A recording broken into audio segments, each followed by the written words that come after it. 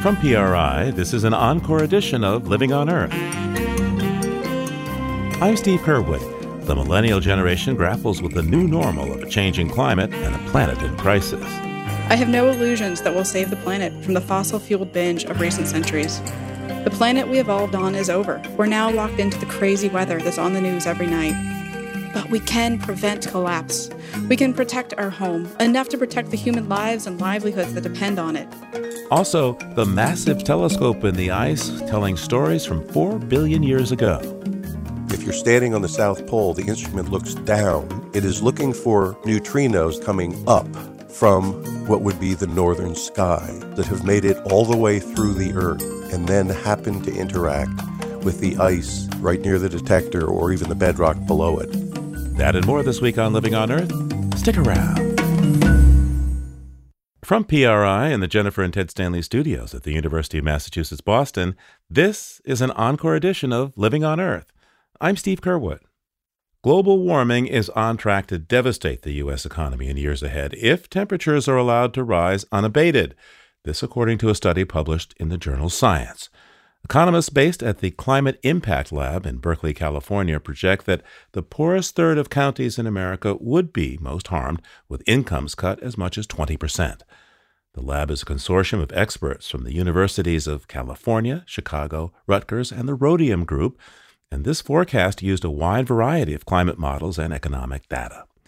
Economist Solomon Shong was one of the lead researchers. He teaches public policy at UC Berkeley and joins us now. Welcome to Living on Earth. Thanks for having me.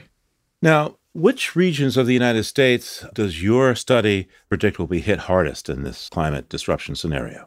That's actually one of the most interesting and surprising findings of this study. What we found is that the southern United States, southern parts of the Midwest, and also the Atlantic coast are some of the most hardest hit parts of the country. There's a pretty good explanation for that. Once we did the analysis, we sort of understood what's going on. What happens is that, the economic impact of warming is much worse if you're already pretty hot. So you can imagine going from 90 to 95 degrees is a much bigger deal than going from 70 to 75 degrees. And so because the southern parts of the country are already so warm, a bit of warming does a lot more harm to them than to the northern parts of the country that tend to be cooler. And in some cases even, the north can benefit. Places along the border with Canada are so cold that they're actually, they have people who are getting sick from it being so cold. And this is an important finding because the northern parts of the country tend to be wealthier today, and the southern parts of the country tend to be poorer. So by hurting the South more, you're really hurting the poor population in the country relatively more. And this, we think, means inequality within the country could actually worsen. Talk to me about that inequality. How much money are we talking about here? Well, we're talking about places in the South that could possibly experience losses, between 10 and 20% of their income in sort of a central case. Now, it's very hard to predict the future. So what we've done is we've actually thought about a whole range of different scenarios that might occur. And so in some cases, it gets actually much higher than that. In some cases, it gets lower. But the central estimate is for the South, large swaths of the South to lose between 10 and 20%. And that's a lot. That's actually much worse than what was experienced during the Great Recession in the United States. And it's not that different from what parts of the Midwest experienced during the Dust Bowl. Talk to me about those regions that you say will have modest benefits. Sounds like they're going to be making more money. So there are parts of the United States that could benefit from some warming, although those gains are more hazy, in the data because they're sort of mild benefits. But those are areas where, you might save because you don't have to heat your house as much if things get a little bit warmer. So those are places in the Rockies or along the northern border with Canada, as well as New England. We looked at all different aspects of the economy, and there's one place where the North actually gets hit worse than the South. Oh? Yeah, when you look at property crime. Turns out that the only way that the climate really affects property crime rates across the country is that when it's really cold and there's a lot of snow on the ground, nobody goes out and takes each other's stuff. So no one steals a car if it's covered in snow. And so right now, the North gets a lot of cold days and a lot of snow that protects it from this type of impact. But in the future, as things warm up, it loses that protective cold. And so you actually see property crime rates rise in the North, but essentially nothing happens in the South. What about violent crime rates in your scenario? So we also studied violent crime, and violent crime responds to the environment very differently than property crime, we actually see that if you warm up populations, and this is actually true outside the US as well, we see violent crime rates go up very steadily, pretty much for everyone. Doesn't matter what your initial temperature is. So we see violent crime rates rise by about 5% across the entire country. So looking at some of the maps and charts that you have with your study, it looks like South Texas and Florida are really going to be in trouble in a warming scenario. How much trouble exactly for those places would you predict? Those are the parts of the country where you could be seeing counties losing upwards of 20% of their income. And that's due to the combination of what we talked about before, that those places are really hot. And so getting hotter is extremely costly. But there's an additional issue that arises along the Gulf Coast, which is the effects of sea level rise interacting with hurricanes.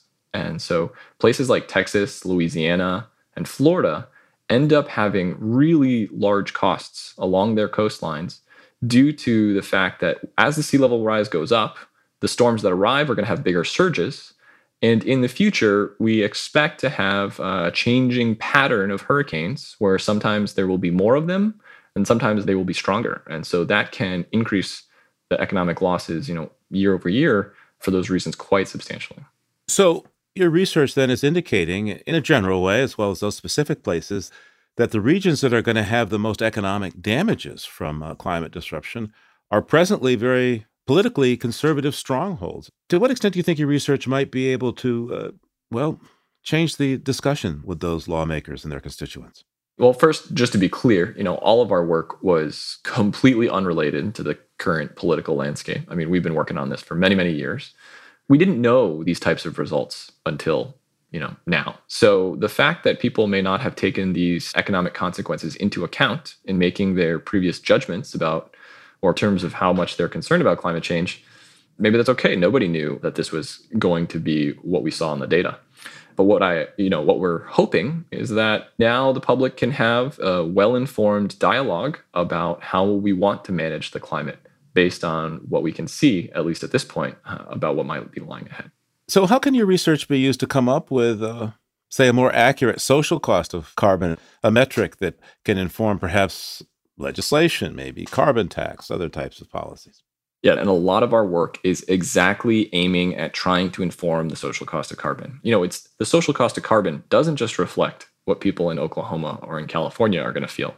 It also reflects the fact that when I drive my car here in California, the carbon dioxide goes up in the atmosphere, circles the planet like over 80 times, and is affecting people all over the world. And so we are undertaking a major effort to take what we've learned from this analysis and expand it to the whole world. And then we'll be using those numbers to compute the social cost of carbon that could be used by regulators in any country, really, not just the United States. This analysis, we show that the southern United States is the most heavily impacted because it's hot relative to the north. But if you keep going south, it just keeps getting hotter and hotter. So you think about Mexico, Central America, these places are going to experience things probably even more intense than the American South. And so it's really important that we understand what's coming ahead for them and that we account for those losses to the global society. What about population increase? Here in the United States, we go from roughly 300 million people at the turn of the century, back there at the year 2000. By the middle of the century, it's projected we'll be over 400 million people. The effects of climate disruption, reducing the economic prospects of folks in the South, plus this population rise, equals what, do you think? Yeah, so one of the major challenges in economics generally as a field is just how do we maintain living standards and well-being for a population that's growing? It takes more resources to support more people moving ahead into the future. And so what you try to do is maintain economic growth, which allows us to produce more material assets, at least as fast as the population is growing. Because if you just have more people in a place with the same number of material assets, then you have to start subdividing them more and more and more, and everyone becomes a little poorer. What climate change does is it actually slows down the economic growth rate. It puts like a handicap on us in this race between economic growth and population growth. And so it makes it even harder for us. We have to be even more innovative. We need to work harder. And so what I think climate change is going to do is it's going to make it a lot harder to meet the standards of living that people expect, particularly in the regions that are hardest hit. So people really dislike having long periods of unemployment or having long recessions. And one way I've put it to some folks is the climate change imposes something that's on the scale or sometimes bigger than a recession, except it doesn't just go away. It's not like we just recover from it. Once you have it, it's here to stay. And so we think about whether or not we can make changes today that will avoid those types of outcomes. And those are the types of questions we should be asking ourselves. Solomon Shong is an economist and associate professor of public policy at the University of California, Berkeley. Thank you so much, Professor, for taking the time today. Thanks for having me.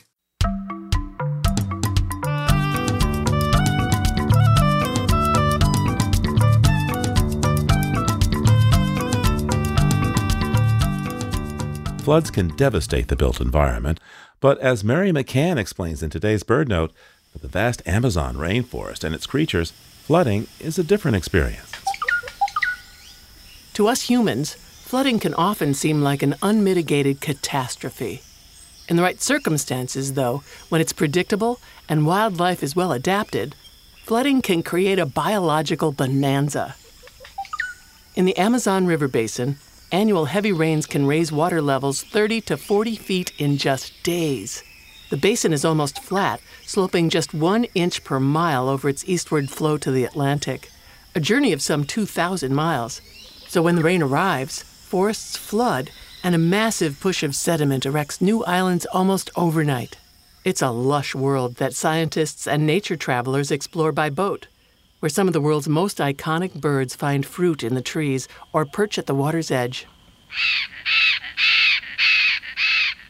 Toucans and macaws, tiny pygmy kingfishers, tiger herons, and massive ringed kingfishers.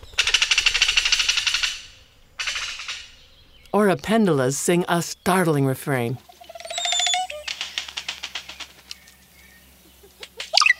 These birds are part of the richest array of life on Earth, an extraordinary mosaic of habitats, all intricately linked, and all dependent on the river system that holds 1/5 of all the world's fresh water. I'm Mary McCann. Swoop on over to our website, loe.org, for some pictures.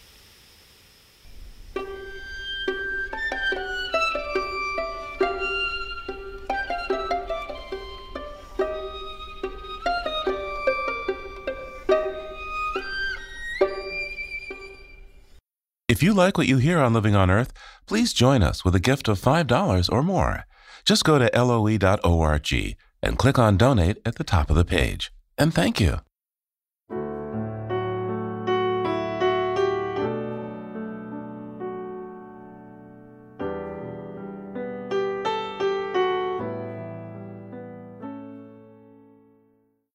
It's Living on Earth. I'm Steve Curwood.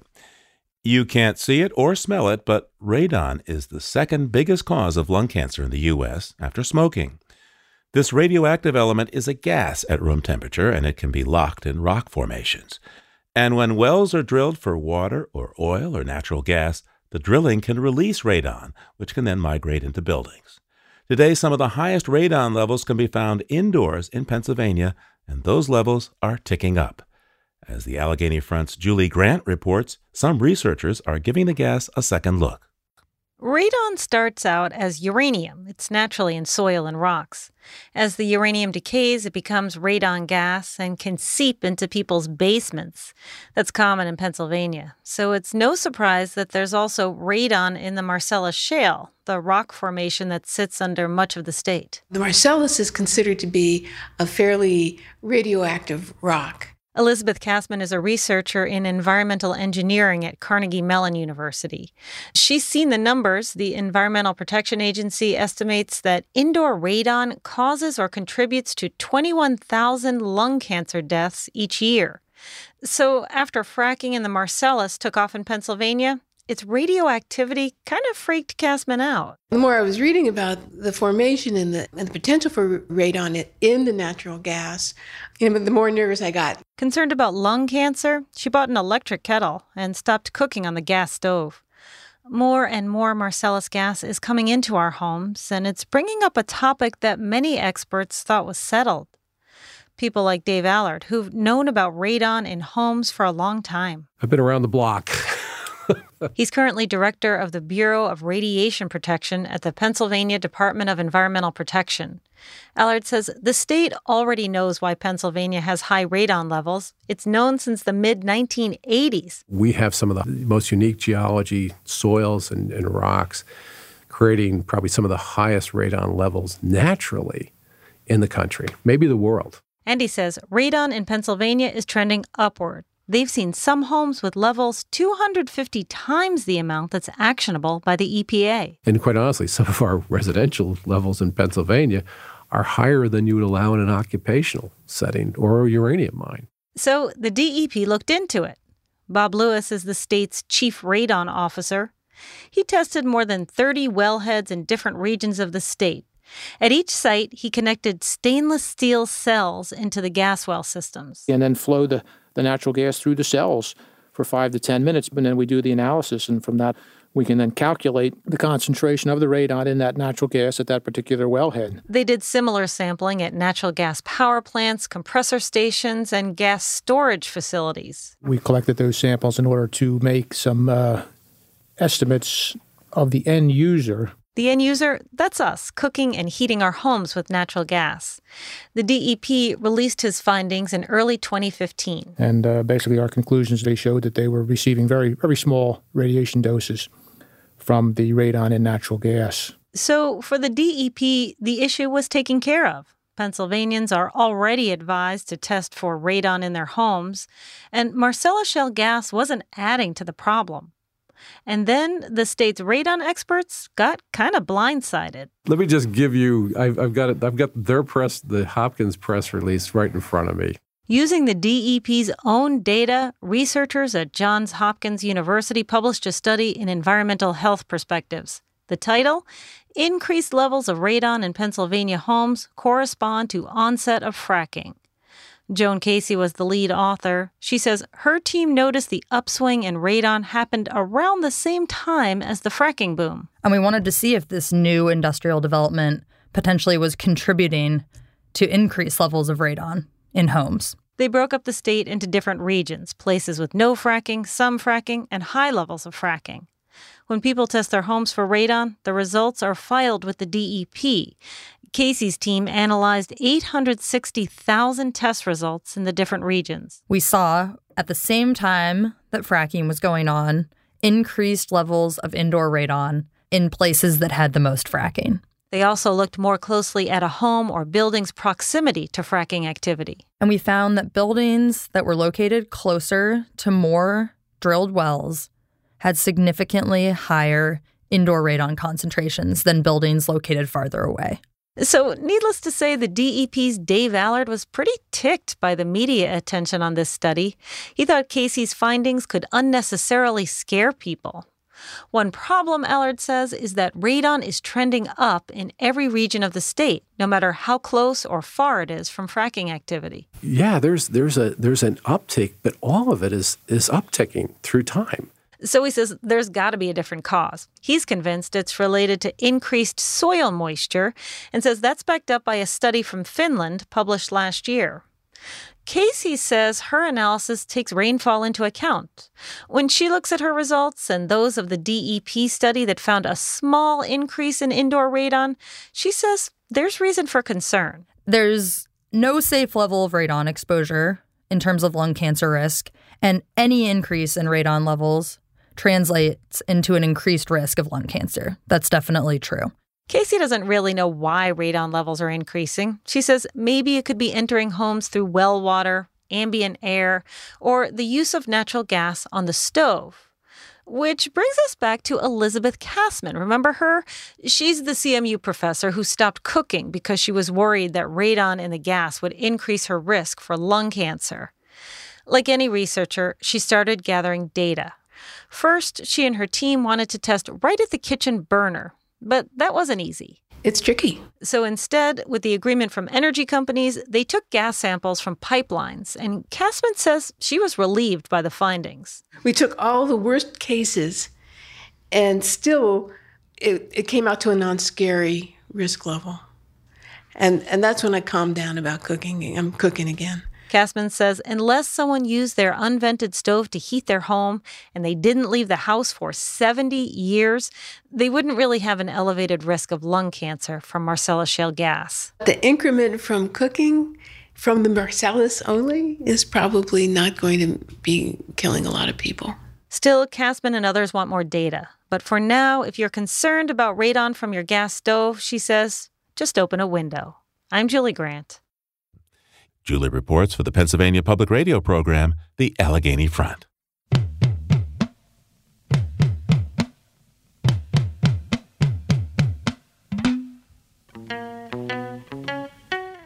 Colleges and universities are among the institutions leading the way on fighting global warming, and the first residential campus in the U.S. to go 100% renewable for its electricity was Hampshire College in western Massachusetts.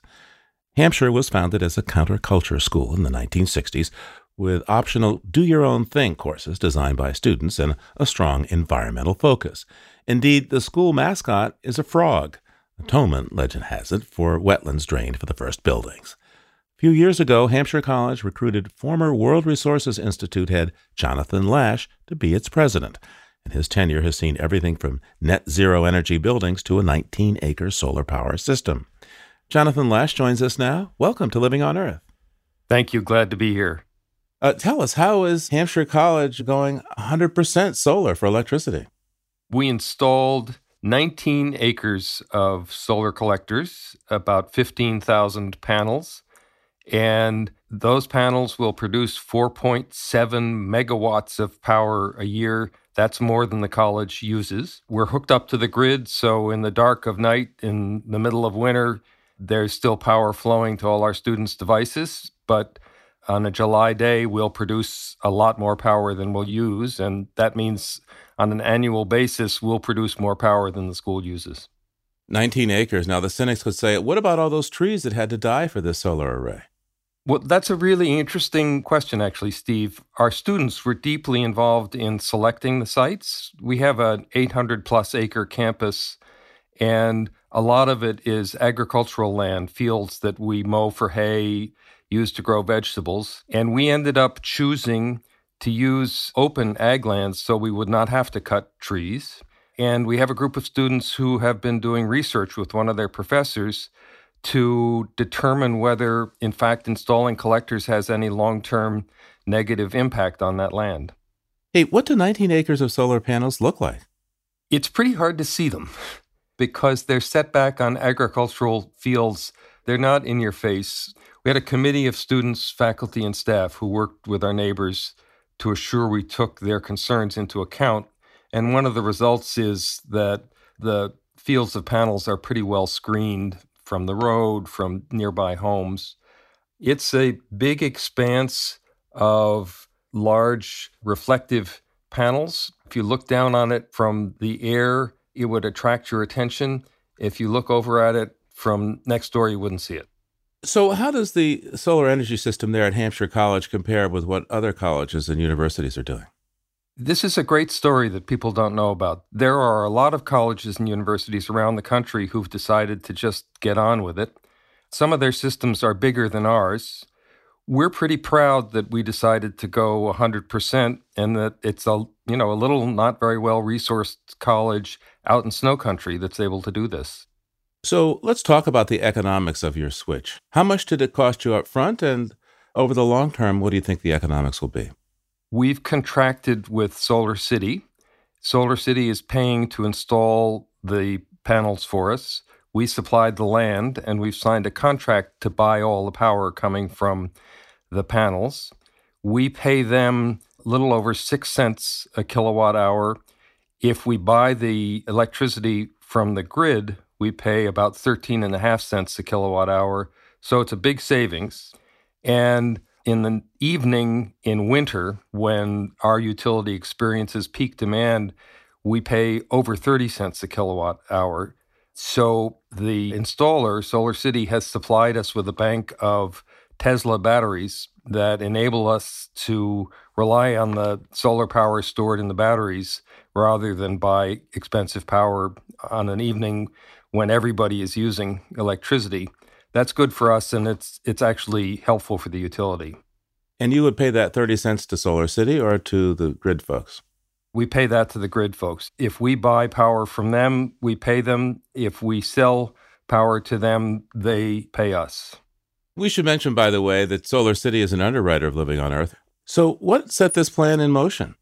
Well, my background has been as an environmental advocate for the last 40 years. And when I got to Hampshire, the school was already thinking about how to become greener and had in place a commitment to reduce its greenhouse gas emissions.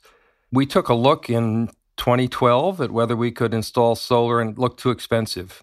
Then we looked again in 2015, and the price had come down so much, the efficiency of the panels had gone up so much, that we were able to move forward and have it be an overall savings rather than an expense for a college. We would do this just for economic reasons, but there are a lot of other reasons as well. How do you think Hampshire College is going to benefit now from this switch? The most important aspect of this for us is as part of the curriculum. Students were involved in every part of the decision, from the research that determined that, in fact, we were going to save money, to the choice of a contractor, to the selection of a site, working with neighbors, and now overseeing the management of the system.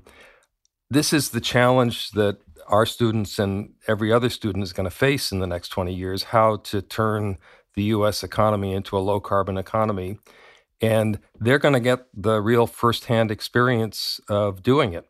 So that was reason number one. Reason number two is the economic benefit. We'll save $8 to $10 million over the life of this system. For Hampshire College, that's a big deal. That's really important. Third reason is it's just the right thing to do in an era of accelerating climate change. This keeps the jobs local. It means that there are no pipelines being built through people's communities to get power to our college. And it helps in the best way that we can to avert climate change, the costs of which are falling most heavily on the poorest, most vulnerable people. So, Jonathan, hey, congratulations on putting all this together using the sun. Jonathan Lash is the president of Hampshire College. Thanks so much for taking the time with me today. It was good to be with you.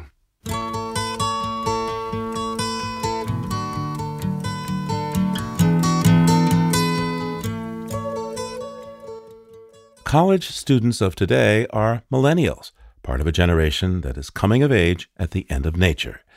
That's the title of an anthology of essays by young people in which they grapple with the loss of wildness that Bill McKibben wrote about a generation ago in his seminal book, The End of Nature. Virtually no place on Earth is completely untouched or unaffected by modern humans, and much of the millennial generation has no direct experience of wild, untamed nature. But the young authors of these essays give a fresh perspective on the loss of a wild Earth and the new responsibilities we all share in protecting the nature that's left. Today, we have another of these essays.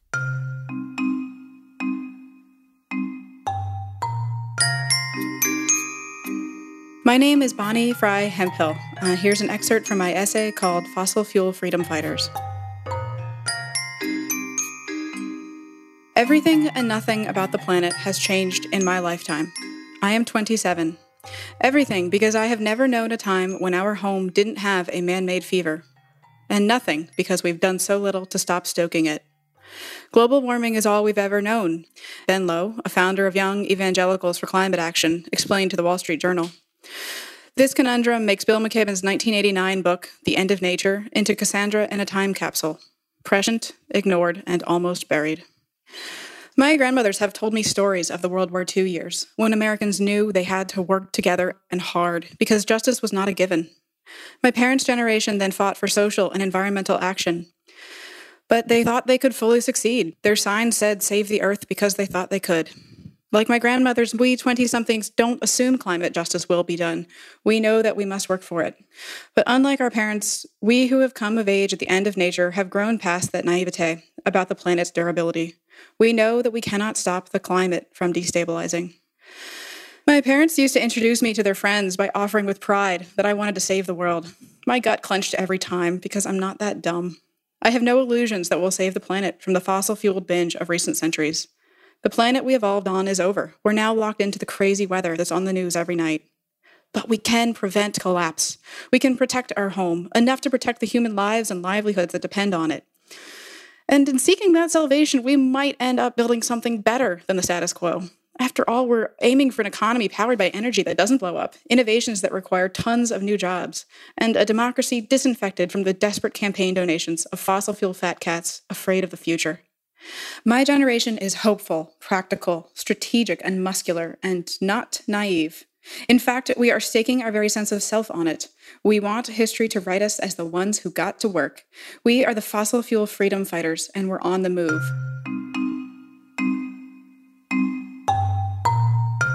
I was in Doha, Qatar, right around the time I was writing this essay. It was for the UN Climate Conference there.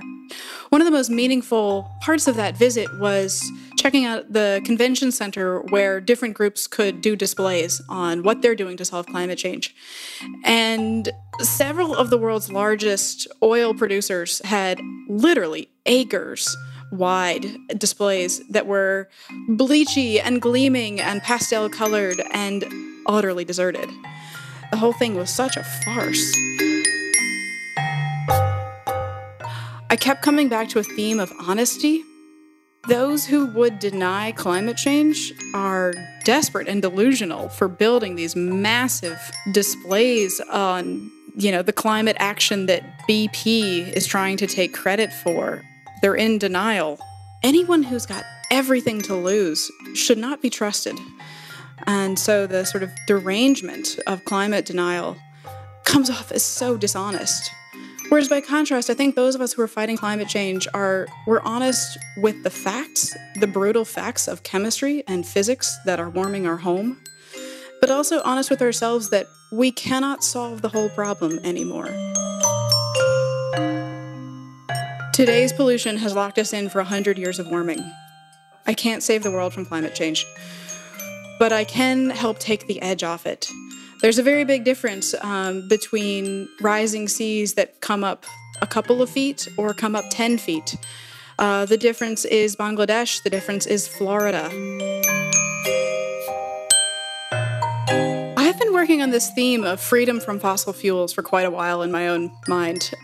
There's a common theme that those who would want to keep us on fossil fuels forever say, well, there's no other way. You drive a car, so you must be disingenuous. And I think that's answering the wrong question. I think the right question is not that I want to drive my car on gasoline. It's that I want to get from point A to point B. Offering freedom from fossil fuel-only choices is what we're all about. There is real anger here. I think there's some stages of grief going on. I'm certainly not angry at those of previous generations who are doing their part for climate action. I'm angry at those who would prevent me, from solving their problem. That's writer Bonnie Fry Hemphill. Her essay is part of the collection Coming of Age at the End of Nature, A Generation Faces Living on a Changing Planet.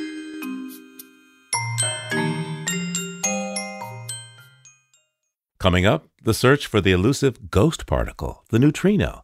That's just ahead here on Living on Earth. Stay tuned. Support for Living on Earth comes from the Gordon and Betty Moore Foundation and from a friend of Sailors for the Sea, working with boaters to restore ocean health. It's Living on Earth. I'm Steve Curwood. In a minute, searching the heavens for a tiny subatomic particle. But first, this note on emerging science from Alexander Metzger. From cell phones to laptops to cars, batteries power many of our everyday conveniences. As these devices become increasingly important, so does the lifespan of the batteries powering them. The popular lithium-ion battery, for example, survives only a few thousand charges at most. So researchers at the University of California, Irvine have developed a technology using nanowires that could increase battery life hundreds of times. Because nanowires are about 1,000 times thinner than a human hair, bundling them together creates a huge surface area in a tiny volume. This translates to a greater capacity to store and conduct electricity than conventional wires. But there's a snag. Nanowires quickly degrade when electricity passes through them, a problem that scientists have been working on for decades. This breakthrough involves using gold nanowires coated in a manganese dioxide shell and totally encased in an electrolyte gel. This makes wires flexible and resistant to cracking, and enables hundreds of thousands of charging cycles with almost no damage to the wires themselves. While gold nanowires could become expensive if used in bulk, the researchers suggest that the same technique could work with cheaper, more common metals. Scientists believe this technology could revolutionize how we power everything, from smartphones to spacecraft. While it may be many years before these next-generation batteries are on the market, this microscopic breakthrough has the potential to bring about some very big changes. That's this week's Note on Emerging Science. I'm Alexander Metzger. Ever since Galileo turned his telescope towards the heavens 4 centuries ago, these finely tuned instruments have produced breathtaking images of planets and other galaxies. And now one of the most exciting new telescopes has helped solve a 100-year mystery. Until now, no one knew where neutrinos came from. These tiny, almost massless subatomic particles can pass through a light year of lead without slowing down, and scientists think they can help explain the origins of the universe. And now, after years of observations, scientists have finally tied a captured neutrino to a specific massive galaxy. It's a black hole, some 4 billion light-years away, called a blazar. The IceCube Neutrino Observatory is the telescope that can detect neutrinos, and its very creation is an epic tale that writer Mark Bowen captures in his book, The Telescope in the Ice. Mark Bowen joins us now. Welcome to Living on Earth. Well, thanks for having me, Steve. So, IceCube is designed to detect neutrinos, sometimes called ghost particles. So, in layman's terms, what exactly is a neutrino? It is an elementary particle. That means I don't think it can be broken up into anything else. It's a very basic constituent of matter, and it's really odd and very hard to detect. It was, interestingly, one of the first elementary particles to be discovered, the only ones that were known in 1930 when Wolfgang Pauli had this incredible feat of kind of insight and intuition, were the proton, the photon, and the electron. And the strange thing about the neutrino is that even now, nobody understands it very well, and it's one of the forefronts of particle physics because it just is this really weird particle. Why is science so fascinated with the neutrino? What is it that we're trying to understand, do you think? For 2 reasons. First of all, it will help explore the universe, explain the behavior of these incredibly strange things that are being discovered far off in outer space. We have now entered this era called multi-messenger astronomy. We saw this merging neutron star event, which resulted in a gravitational wave, and it was also seen with light. The neutrino would be yet a third messenger besides light and gravitational waves with which we can look at these exotic things like merging neutron stars or blazars, these incredibly bright galaxies off in the cosmos and things of that sort. So it's an astrophysical tool, and the neutrino has so far revealed the only physics beyond the standard model of particle physics. So back in the 1970s, people like Steven Weinberg, Sheldon Glashow, Abdus Salam put together something called the Standard Model, which explains, by now, all the known elementary particles. The last one that was discovered was the Higgs boson, to great fanfare in 2012. Well, it's getting a little bit scary now because the Standard Model works so well that it's beginning to feel like a straitjacket. It seems like people have discovered everything that they can discover, and scientists don't like that. They like to discover new things. But the neutrino has actually revealed some physics beyond the Standard Model. The Standard Model says that it should not weigh anything, and an experiment very much like IceCube showed in 1997 that neutrinos have mass. So right now, there are probably $1 billion or more worth of research efforts aimed at trying to explore the neutrino to see if they can uncover new physics that might lead to, just new beauty in the universe, really. I mean, basic science is exploration at its heart. Talk to me about the basic design of the IceCube and how on Earth it's supposed to be able to detect these tiny particles they have mass, but barely, apparently. The key to detecting one, at least in this case, is to monitor some huge volume of some clear material and watch for an interaction of the neutrino with a neutrino with that material. What happens is when a neutrino interacts with either a proton or a neutron, something in the nucleus of any atom at all or molecule, it disappears and knocks out a particle that gives off light that can be seen. So you don't actually look at the neutrino itself. You look at the product of the neutrino's demise. And that particle is knocked out just like as if you hit a billiard ball head on with a cue ball. It gets knocked out of that nucleus going in pretty much exactly the same direction as the neutrino was going in. A neutrino can produce three kinds of particles, but the basic one, the workhorse, is called a muon, which is just like an electron, but it happens to weigh more and it has some other slight differences. The muon will speed through the ice, or you can use water, or you can use air. It has to be clear because you have to see the light that it's giving off. It's actually going faster than light can travel in that medium. It's not breaking Einstein's postulate of special relativity that nothing can travel faster than the speed of light. It's traveling about the speed of light, but light itself would go slower because that medium has an index of refraction. So therefore, what happens is it drags a cone of light behind it because the light can't keep up with it. It's just like a boat on a lake. The reason that the waves come off at an angle behind the boat is that the waves can't go as fast as the boat. And that's exactly what's happening, except it's three-dimensional. So this thing is zooming through the ice, and it's dragging this cone of light behind it. And what the IceCube scientists have done is drilled deep, deep holes, 1.5 miles or 1.75 miles deep, in the incredibly clear ice at the South Pole, and dropped into them these strings of pearls, these basketball-sized light detectors, and they've created this three-dimensional grid of light detectors in the ice. And since that muon is traveling in the same direction as the neutrino was, you have a telescope. You can see where that neutrino came from. You can point back and see what object might have created that neutrino. So, Mark, if you just need a clear medium, why not use water? Why not use air? Why go to the South Pole and drill 1.5 miles in the ice? And, that's not exactly the easiest place to work, the South Pole. Yes, very good question. As it turns out, amazingly, the South Pole is a very easy place to work compared to the ocean, because you don't have waves, because you can walk on your experiment, because you don't have to deal with ocean engineering. And in fact, the first valiant and pioneering attempt to do this was off the coast of the big island of Hawaii.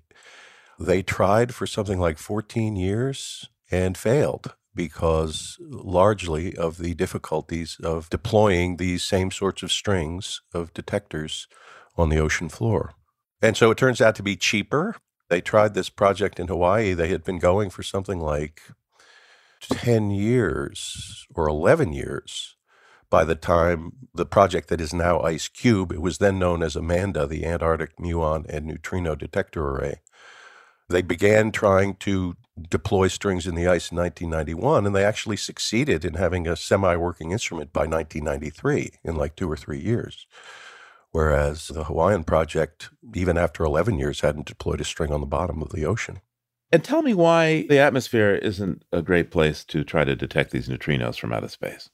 So both IceCube and this Hawaiian attempt, which was called DUMOND, the Deep Underwater Muon and Neutrino Detector, are buried like 1 mile deep in the water or the ice.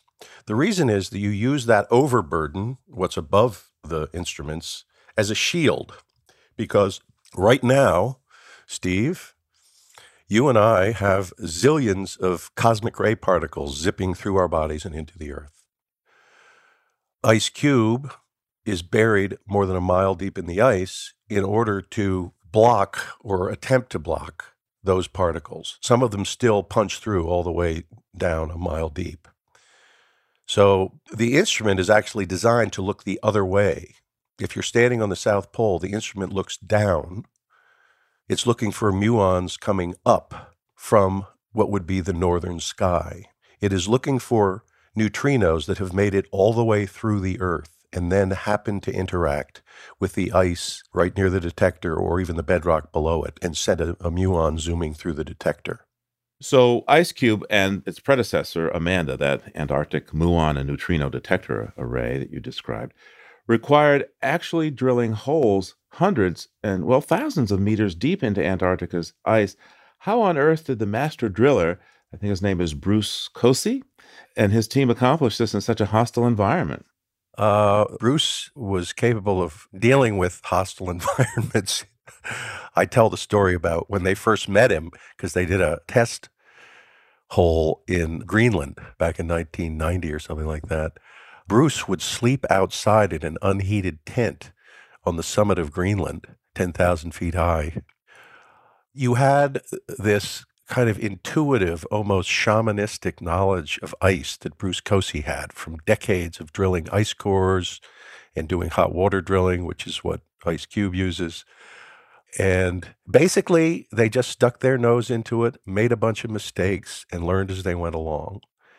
They also had to deal with whether they had enough funding and enough support. So sometimes they had to compromise on the drill just because they couldn't get enough money to build the one they really wanted to build. And, the first drill they tried actually got stuck in the ice. So then they go back 2 years later and they have a successful drilling season. And then they slowly work themselves down deeper and deeper into the ice. And the first time they got really deep into the ice, I think it took 12,000 gallons of fuel, and it probably took them 5 days or a week to drill the hole. And by the time they were drilling the 86 holes they needed to drill for IceCube, I think they could drill a hole in something like 24 hours, and they used only something like 3,000 gallons worth of fuel. So, over time, you just learn and you just hone it, and it's a real team effort. Talk to me about the moment that somebody actually saw one of these neutrinos from outer space, not locally produced by cosmic rays dancing around in our atmosphere. Talk to me about that moment and what that was like. That was a very interesting moment. First of all, I think it happened in 2011. So they'd been working on this for 14 years at that point, since it began in 1987, the experiment. And it was a Japanese woman by the name of Aya Ishihara at the University of Chiba in Japan. She'd been working on IceCube for a long time, several years. So she was looking for a very high energy kind of neutrino that comes from very high energy cosmic rays bouncing off the cosmic microwave background. They're thousands of times more energetic than any particle that could be created at the Large Hadron Collider. Of course, she was looking down into the Earth. She was looking at the northern sky. What happened was 2 incredibly high energy neutrinos snuck past the filters she was using to find the particles she was looking for. And they came from the southern sky. So it was a total surprise. It was a mistake. Her filters weren't good enough. And when they looked closely at those 2 neutrinos, they realized that they had to be coming from outer space. They named them Bert and Ernie after the 2 Muppet characters. It was a graduate student in Wisconsin who did that. Because, they had some absurdly long number attached to them, because each event has, a number attached to it. And they just studied those things up the wazoo. You had 200 physicists going crazy about what these things were. So, as with so many great things in science and in physics, they had been working for, 14 years looking at the northern sky. And the first neutrinos that they detected from outer space snuck in from behind their telescope and came from the southern sky. And so then they totally reoriented themselves and started looking at these things, and they've since found dozens and dozens more. And that was really the experiment that showed that they now can detect unequivocally neutrinos coming not from our atmosphere, which is kind of like the background light created by cities and makes it hard to see stars. We have the same problem with neutrinos, but from the cosmos somewhere. And Aya says, it was like the greatest experience of her life. This is what physicists and scientists live for. Discovering new things, looking at how the universe works, brings us out of ourselves and makes our minds bigger somehow. The thrill of the chase, and then suddenly having this surprise which just blows your mind. Mark Bowen's PhD is in physics, but he's now a writer, and his book is called The Telescope in the Ice, Inventing a New Astronomy at the South Pole. Mark, thanks so much for taking the time with us today. Thank you, Steve. It's been a pleasure.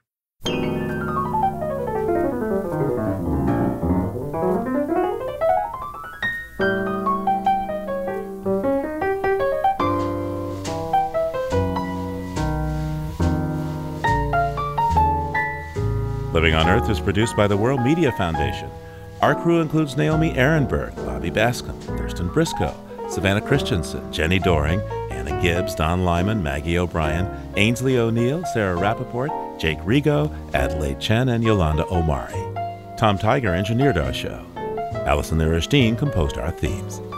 You can hear us anytime at LOE.org, and like us, please, on our Facebook page, PRI's Living on Earth, and we tweet from @LivingOnEarth. I'm Steve Curwood. Thanks for listening. Funding for Living on Earth comes from you, our listeners, and from the University of Massachusetts Boston, in association with its School for the Environment, developing the next generation of environmental leaders, and from the Grantham Foundation for the Protection of the Environment, supporting strategic communications and collaboration in solving the world's most pressing environmental problems. Support also comes from the Energy Foundation, serving the public interest by helping to build a strong, clean energy economy. PRI, Public Radio International.